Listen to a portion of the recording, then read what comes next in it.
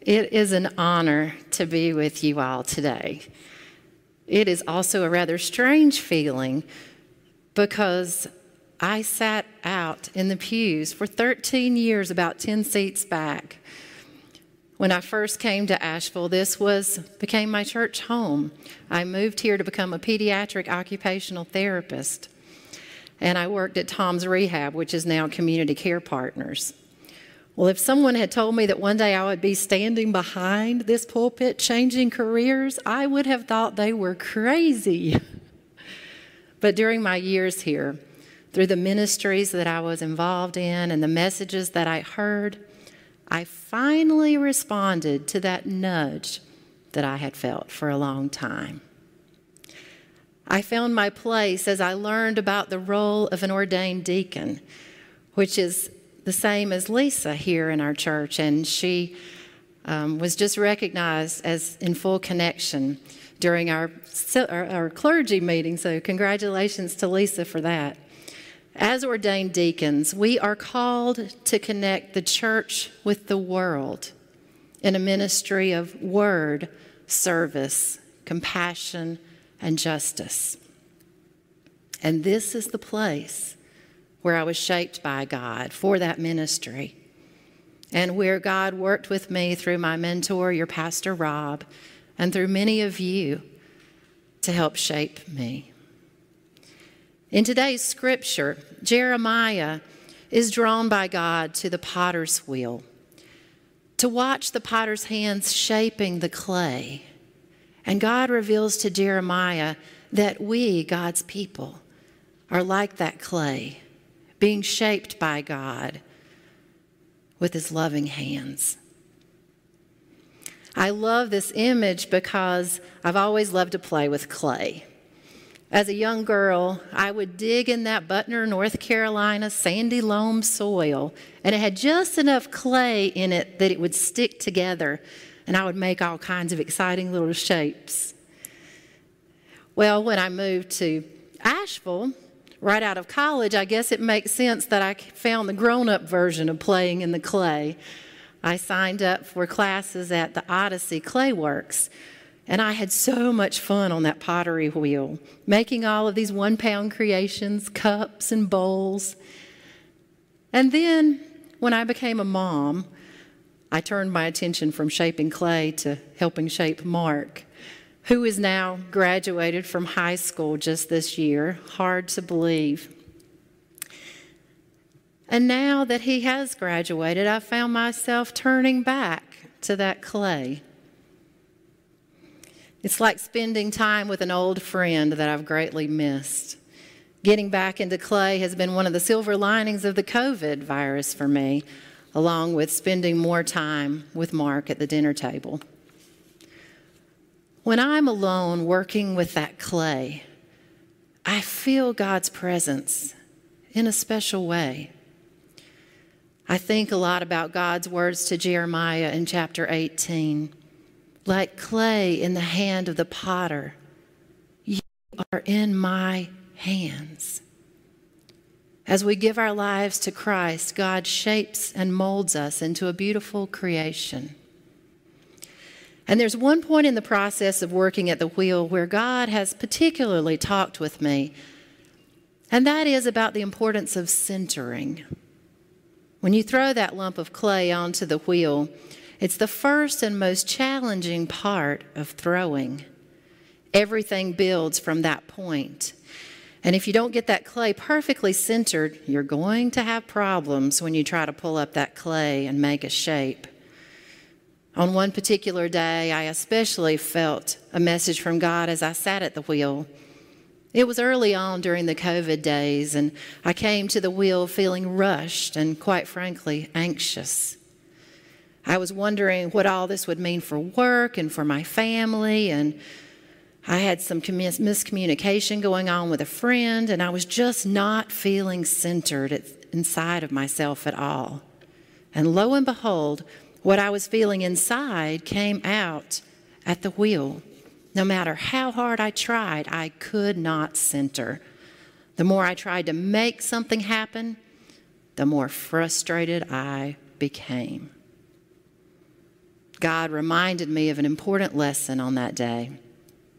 I became acutely aware that as I worried about the future, I could not center.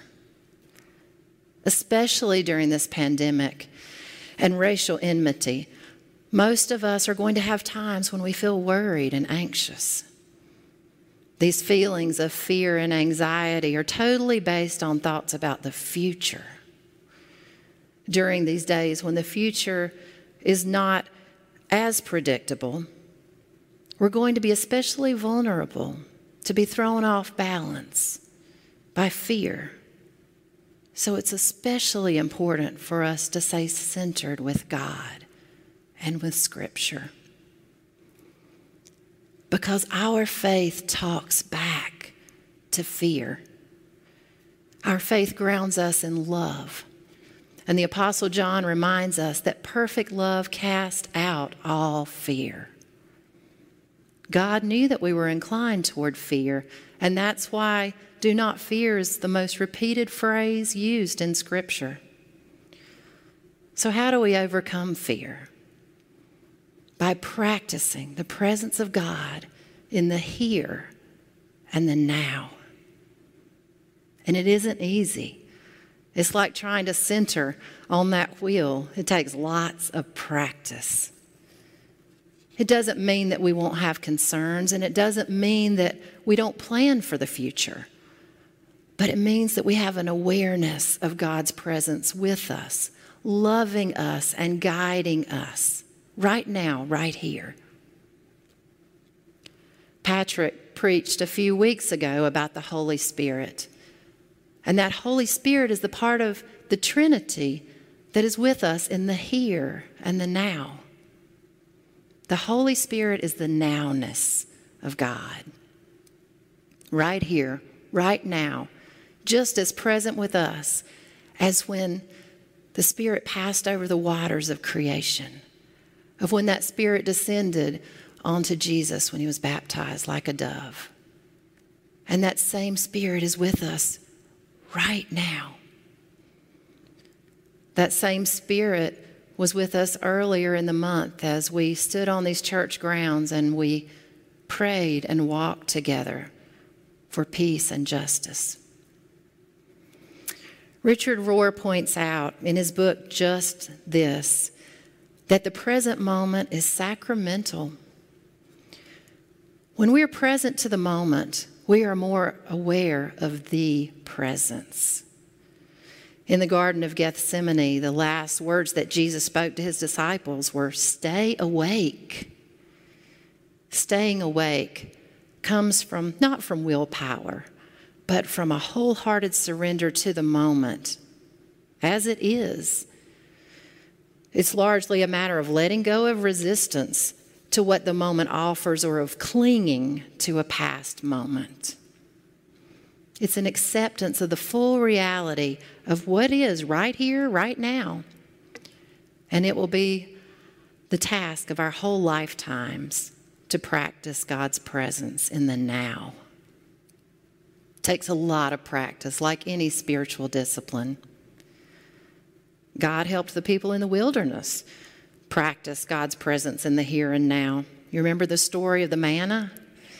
The people were instructed to gather what? Just enough for that day. No matter, no more or no less. And you remember what happened to the manna when they gathered more than they were supposed to? Turned into maggots, didn't it? It became infested. Jesus reminds us in the prayer he taught us to ask, this day our daily bread. Not enough bread or toilet paper or meat for days and days and days ahead, but enough for this day. Give us this day our daily bread. It's a metaphor for how God's grace and peace work in our lives. God gives us what we need for today. When we worry about the future and play the what-if games in our head, like the manna in the wilderness, fear creeps in like maggots.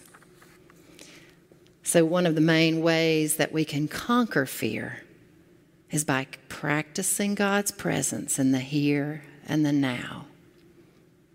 As we live into the present moment, recognizing it for the gift that it is, it centers us.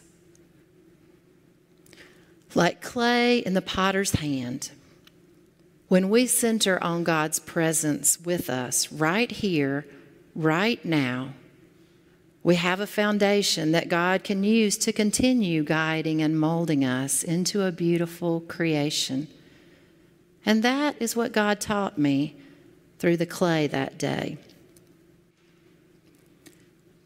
To practice focusing on right now, to stay centered in the moment. Some people call this practice mindfulness. It's a term that has made its way into the business world and pop culture, and it's often considered primarily a Buddhist practice, but mindfulness is also very much of a Christian practice.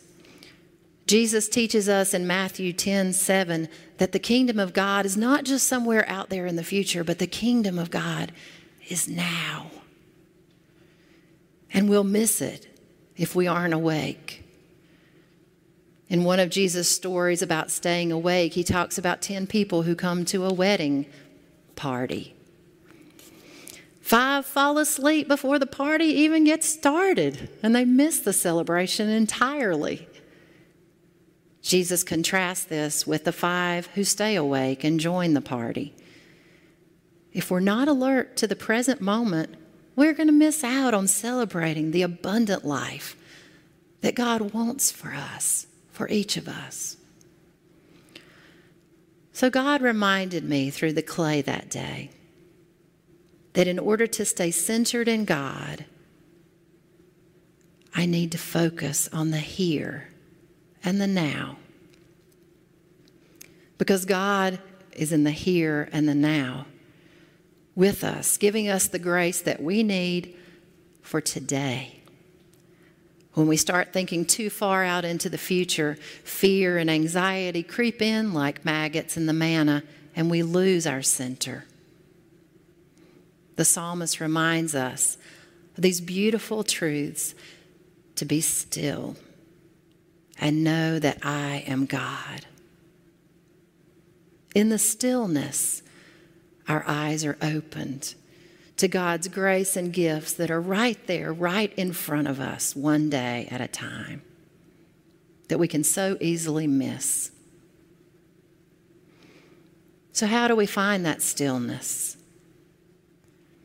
What spiritual practices draw you closer to God, especially in these unusual days when we're missing the spiritual practice of gathering together and fellowshipping together? Well, for me, it's been yoga and pottery and hiking. For others, it may be running and gardening.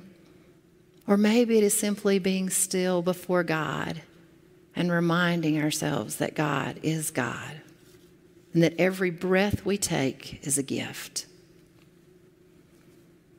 Whatever the method, the key is to search until you find what helps you to stay centered and practice God's presence. And remember the scriptures that shape and guide you. Annie Dillard tells a story in her book, Pilgrim at Tinker Creek, where she's coming around the corner of a building, and just in time she sees this mockingbird dive to the ground. It was this breathtaking experience for her. The bird seemed to stretch out its wings and plummet to the earth, 23 feet per second, accelerating as it fell, and then a moment before impact, it expanded its wings to reveal these beautiful white feathers. And it stepped out as if stepping out of an escalator. Annie thought of the old philosophical conundrum about the tree in the forest. If there's no one there to hear it, does it make a sound? What if she hadn't been there to see the bird? What if she had not been paying attention? Would the grace and beauty still have been there? Yes, she concluded. But the least I can do is to show up, to be there. The least we can do is to be there. Christian mindfulness, it opens our eyes. It awakens us. If our practice of mindfulness is an end to itself, in order to feel more centered for our own benefit and nothing else, then it loses its greatest value for us. As followers of Jesus, mindfulness is a practice that leads to something beyond ourselves. And that is a greater awareness of who we are and how God is calling us to respond to the world and the needs of this world. It has the power to change us from the inside out, seeing life more and more through the eyes of God, increasing our awareness and love for neighbor and commitment to justice and shalom for all. So let us practice the presence of God right here, right now, increasing our awareness of the sacramental moments that surround us each day. And in that knowledge and that peace, may we respond as followers of Christ to the vision of the kingdom of God on earth as it is in heaven. Amen.